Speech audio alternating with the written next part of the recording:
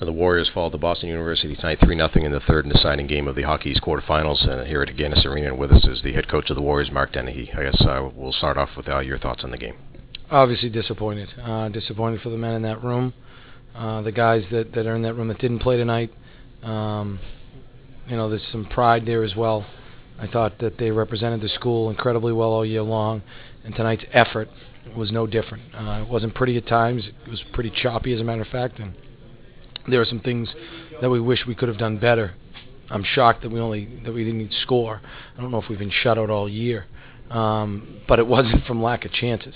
We had plenty of chances, especially early. Just didn't bury, and the game didn't break right for us. But disappointment most for the guys in that room. They're the ones that put all the sweat and effort in physically. I couldn't ask more from them mentally. This was a fun team to coach. Just very, very proud as well. You looked like you got off to the start that you wanted to get. You're doing the same little things you were doing last night, and you had the chances in the first 5 minutes. Did not getting a goal out of those 5 minutes lead to any frustration, you think, and make it more difficult later on? No. As a matter of fact, I thought that, even after they scored, our guys, it got to the point at times this year that you didn't even have to coach these guys. It was, like changing the spark plug on a Lamborghini. You just had to tweak it here or there, So they score the goal, and instead of us encouraging them that they're playing well and, don't worry about it, one shot away, they're doing it to themselves. They're talking. So there wasn't any discouragement at all. I thought the second period we got a little bit frustrated. Again, it just was really choppy. I don't think the game ever really, at least in the second period, took shape the way we wanted it to. And then I thought we were really good in the third. Again, we had plenty of chances, and just didn't get it done. Well, the power play only ended up with one goal this weekend, and only you scored a total of 5 in 3 games against the team that came in with the lowest or giving up the most goals in league play. So it seemed as though maybe the way that the night was going, you had that power play where the shot came in on Milan and the puck bounced in the air, and somehow he fell on it. He had a couple guys right there. Maybe just a sign of an omen of the way things were going. The bounces weren't going your way tonight. Well, you earn your bounces, and to tip your cap to Kieran Milan. I thought that was probably his best game of the weekend. Just certain things about our power play weren't good this weekend. It started out with face-offs, and I thought we solved that the second and third night. And then the second night in particular, I didn't think that our gold unit worked hard enough for loose pucks and really isolated ourselves. We were trying to set it up instead of getting it and maintaining possession, and then making a release pass so that we could set it up. And then tonight it was a combination of I thought our breakout wasn't very good, and we just weren't working hard enough. And you know what? Hey, and this is probably an explanation, not an excuse. Had some tired bodies. I thought those guys got a lot of minutes.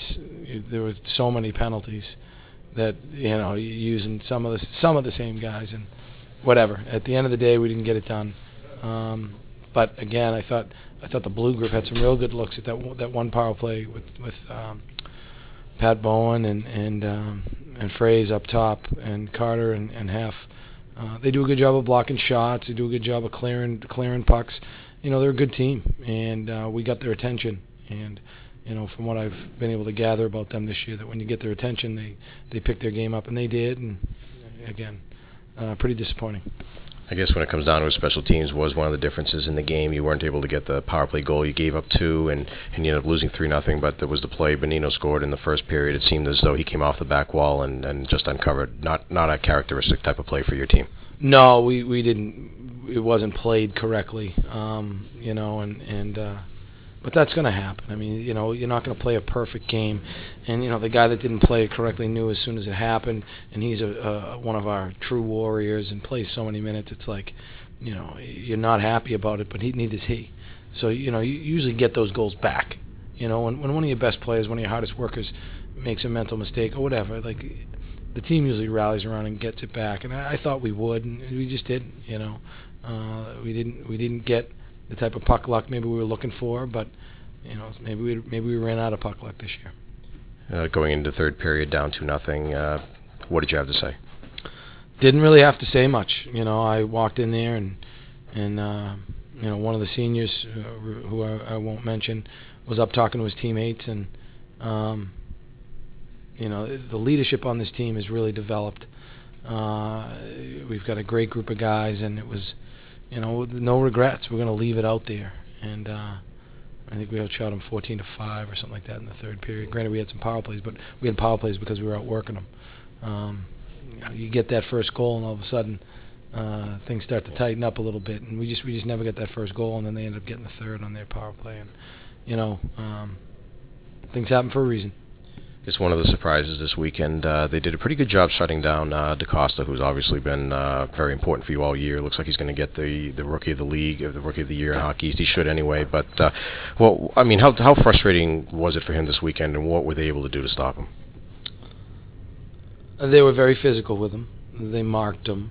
They used some of their stronger players against him. They were obviously very aware of when he was on the ice. But again, he still had some looks. I mean, that first period, he walked in alone and put it off the glass.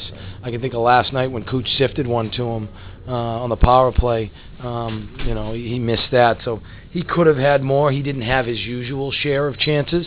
A tug here, a hold there. It's gamesmanship. It's part of the game. You just wish that the potential Rookie of the Year would earn some space. I can think of the days of Magic Johnson and Larry Bird when they'd kind of walk down the middle of the ice and ooh and ah, and they'd be on the foul line. I didn't think he had that same type of respect. He earned that respect. I thought he did this year. So is that something where maybe something he needs to I guess, as he grows as a player, things aren't always going to go your way. You need to be able to bounce back in situations like that? I don't think it was, I thought he did a pretty good job of containing his emotions. He got better, I thought, as the weekend went on. Unfortunately, it ends with him trying to carve out some space for himself because he wasn't given any,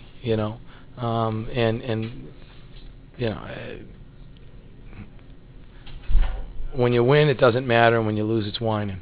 So, I find it hard to believe that, he stays on his feet the whole weekend and doesn't draw one penalty. Well, in the final minute of play, you pulled goaltender Joe Canada, and you got the 5 senior skaters that you have out on the ice together. Your thoughts at that moment, and when you called the timeout, what did you say?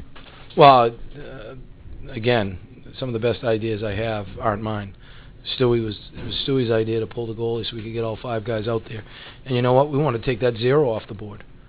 I mean, that was what it was about. You want to recognize the seniors, but we're not about cashing in here.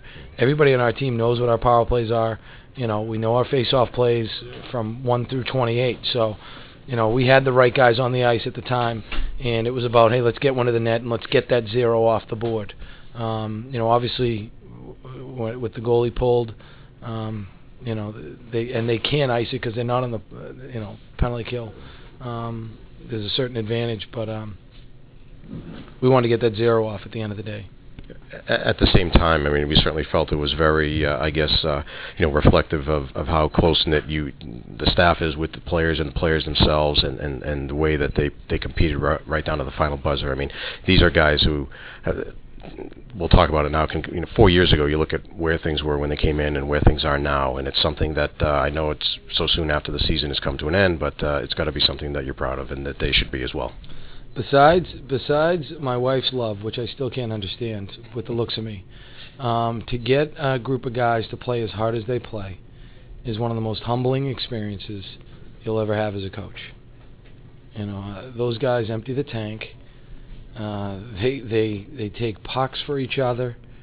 I owe this senior class a ton, and I think Merrimack College hockey owes this senior class a ton.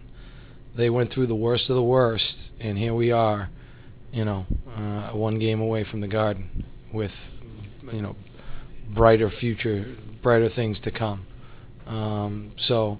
If at all it was, a gesture, I think it's more symbolic about what we're about. Those are blue-collar guys. I don't know if anybody works harder than Sads and Kimby and JC and Justin and Pat and Braith just to get themselves to play at this level and just to get through what they went through. So we owe them a lot. after the handshakes. We saw something you don't often see on the road. The players came over and gave the stick salute to the fans. The fan support this weekend was nothing short of tremendous, and this team established a connection with the fan base, I think, that we haven't seen in a number of years.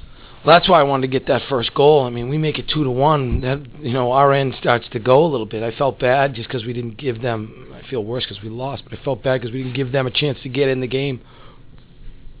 We give them a chance to get in the game, and we get some life off that as well. So, no, this program is here for the alumni, for the school itself, and then most importantly for the student body. It's here for them, to give them a point of pride, and there's a lot to be proud about, not just athletically, but with these guys.